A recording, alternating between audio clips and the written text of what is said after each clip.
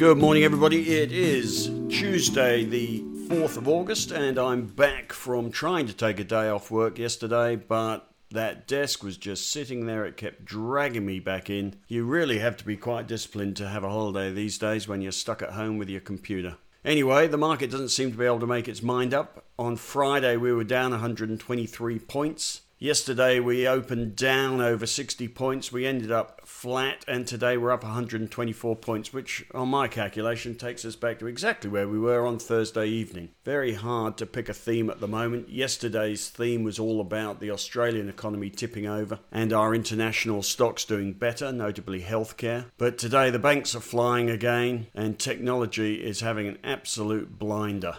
The major theme at the moment seems to be an economic recovery theme, and I have to say, reading some of the headlines, you begin to get a little bit more optimistic. One of them is that my brother and his wife, both of whom are doctors in London, tell me that attitudes and activity is just back to normal in London. They just don't seem to care about the virus anymore. And when you consider that, although we are having our virus turmoil at the moment, it may well be the rest of the world is going to recover. And there are some signs of that happening overnight. US ISM manufacturing activity hit its highest level in 1.5 years. Chinese factory activity has hit its highest number in a decade. Recent Chinese PMI numbers also hit a multi-year record. Some of the hotspots in the US are flattening out. Virus cases in Australia, or Victoria rather, peaked at 723 on Thursday, 671 on Sunday, 429 yesterday, and 439, I believe, today. If we were to get on top of our case numbers rapidly, which you imagine they would do with this sort of lockdown in Victoria, that is going to inject some short-term economic optimism to take place of this short-term economic fear that has been running for the last few days. Also, interestingly, yesterday, some of our healthcare stocks, particularly CSL and Cochlear, started to outperform. Not enough to really start an uptrend, but enough to trigger some very short-term buy signals, and I'll come to this a little bit later. They were probably helped out by a bit of a dip in the Aussie dollar. As I say, I'll come to that in a minute. And another positive was the trend in the VIX volatility index in the US, and I've put the chart in for the US and Australia. There is a VIX volatility index for the ASX 200 as well, and those have been improving or trending down for a while. We're not back to bull market levels, but there's definitely an improving trend there. The negatives at the moment are the World Health Organization, who of course are paid to care about the virus, whilst it seems the US and the UK are ignoring it. But the Director General of the WHO says the road back to normality will be long. There may never be a perfect vaccine, and that countries need to do it all to get on top of the virus, and that face masks should become a symbol of solidarity. You wonder whether the World Health Organization are going to become a group of screaming scientists that are ignored rather than directing policy. It seems they are already losing their traction with governments and central banks. Another negative overnight was the fact that the technology sector was up 1.7% in the S&P 500. Again, technology leading the whole market up. Microsoft was up 5% on the back of its potential purchase of TikTok. Bit of a free ticket there for Microsoft. And this technology fever has spilled over into Australia today as well. You've got APT up 6.7%. They recently did their share purchase plan at $66. It closed last Friday. They only had a 19% take up, and today it's back over $71. There is a bit of a technology frenzy going on today. Caution thrown to the wind. Meanwhile, we're still seeing record numbers of cases in the US despite some of the hotspots flattening out. There is an RBA meeting today, and the RBA have a statement on monetary policy due on Friday. I doubt they're in any mood to be particularly optimistic after the recent Victorian lockdown. It's more likely to deliver a sober assessment of the Australian economy, and you'll see some of the headlines around today about it. The new lockdown costing another $5 billion to the government and putting 250,000 people out of work. This is not a time for the RBA to be talking things up. We'll find out today at 2:30. And another negative, although they've bounced today, significantly bounced today, was a breakdown in the bank sector chart yesterday. This second round of lockdowns in Victoria have killed the economic outlook and started a sell-off in domestic cyclicals, and banks head up that group of stocks. And it's also another reason for the banks not to bother paying out generous dividends. The 50% payout ratio ratios suggested by APRA last week may now be a ceiling rather than a baseline. Anyway, very nasty sector chart on the banks. That is in the strategy piece today. But as I say, completely reversed it today. They're all up 3% today. Very hard, this market. It really is a difficult call to know which theme is going to appear on what day, whether it's the scenario vaccine or scenario virus, or now we have scenario virus in Australia and scenario recovery in the rest of the world. And I think that's what the market's responding to today. So strategy summary today is I'd be happy if I was you buying individual stocks if they're going up, but I wouldn't be chasing the well-accepted themes in technology, gold, resources. The real opportunities are going to come in the oversold stocks as they turn up, and that's going to take a genuine recovery theme. That is to say, the market getting optimistic about global growth, which it sort of has in the last 24 hours. And you'll see that in the sectors that start to move. When we start seeing the US and Australian travel, energy, tourism sectors start to lift, you'll know it's game on for a recovery from virus fears. But there is no sign of that amongst the sectors yet. Also on the strategy front, I am about to talk about the Australian dollar and how it matters to the Australian market. It has had a great run from 55 cents, admittedly that was an oversold level, to recently over 72. I think it got to 72.23 last Thursday and has since come off to 71.15 at the moment. But if it does come off the top, which is sort of logical if this Australian economic weakness that we're now expecting because of lockdowns detaches the Aussie dollar from the global economic optimism, you might just see the Aussie dollar come off the top. And there's a chart in the strategy piece today showing the correlation of the Aussie dollar with the equity market over the whole COVID-19 period. And this is what has sat, this Aussie dollar strength has sat on stocks like CSL. And it would be very interesting to see that now coming off the top on the back of this Australian economic outlook, which has clearly deteriorated. And that might really favour some of our international stocks, which at the same time are the stocks that are not as exposed to the Australian economic weakness. So there is potentially, if the Aussie dollar comes off, a great opportunity to start buying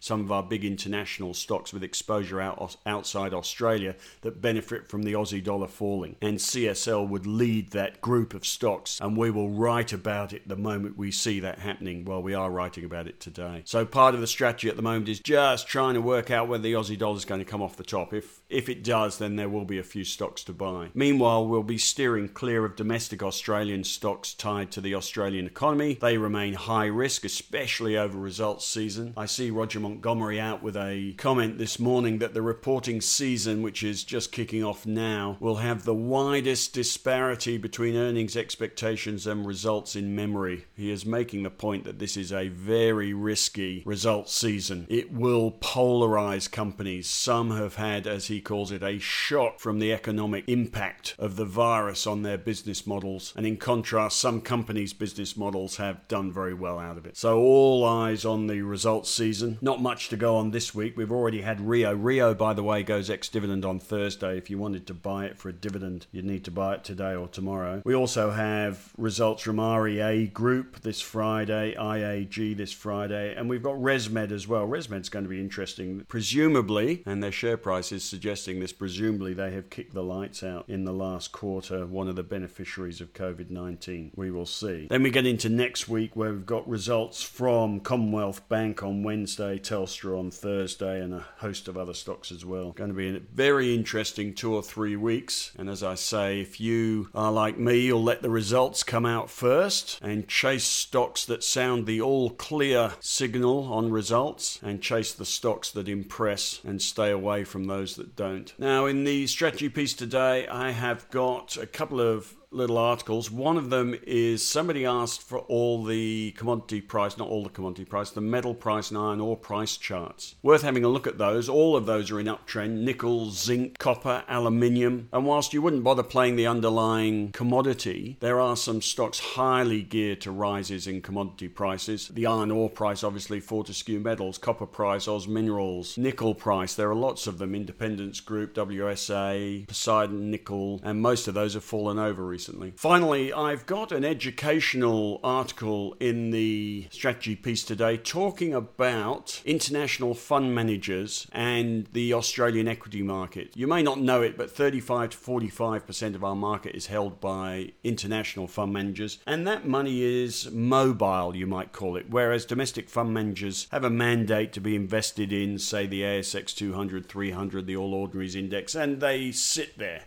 Their game is to outperform that index. They don't really care if the index goes down, they still stay fully invested or fairly fully invested. But international fund managers can take us or leave us, and they are all judged on MSCI indices, and I've got a little bit of an explanation there of the MSCI Australia Index, which includes 64 Australian companies, and these are the companies that the international fund managers buy and sell in our market when they're trying to get an exposure, and they are obviously all the bigger stocks. And that MSCI Australia Index is also part of the big MSCI flagship indices, which is the World Index and the All Country World Index, and Australia is just 2.06% of the MSCI All Country World Index, to which a lot of international fund managers benchmark themselves, or they benchmark themselves to the World Index. And you can see that they don't really have to hold Australia. It is such a small part of that index. So if they decide that the Aussie dollar is going to fall over and that the Australian economy is weak, they might just decide to dump Australia. And this is the 35 to 45% of the Australian market, which is mobile in the hands of international investors. That's what can move our market. And if the Aussie dollar, the point is, if the Aussie dollar comes off the top, it's a double reason, apart from the Australian economy, for international fund managers to sell down our market. Now, if you look at the correlation between the Aussie dollar and the ASX 200, the chart I've got in the strategy piece, you will see it's been a very close correlation over COVID. And the risk is that if the Aussie dollar falls over on the back of this lockdown and the new economic outlook, that the equity market falls over as well. So keep an eye on that.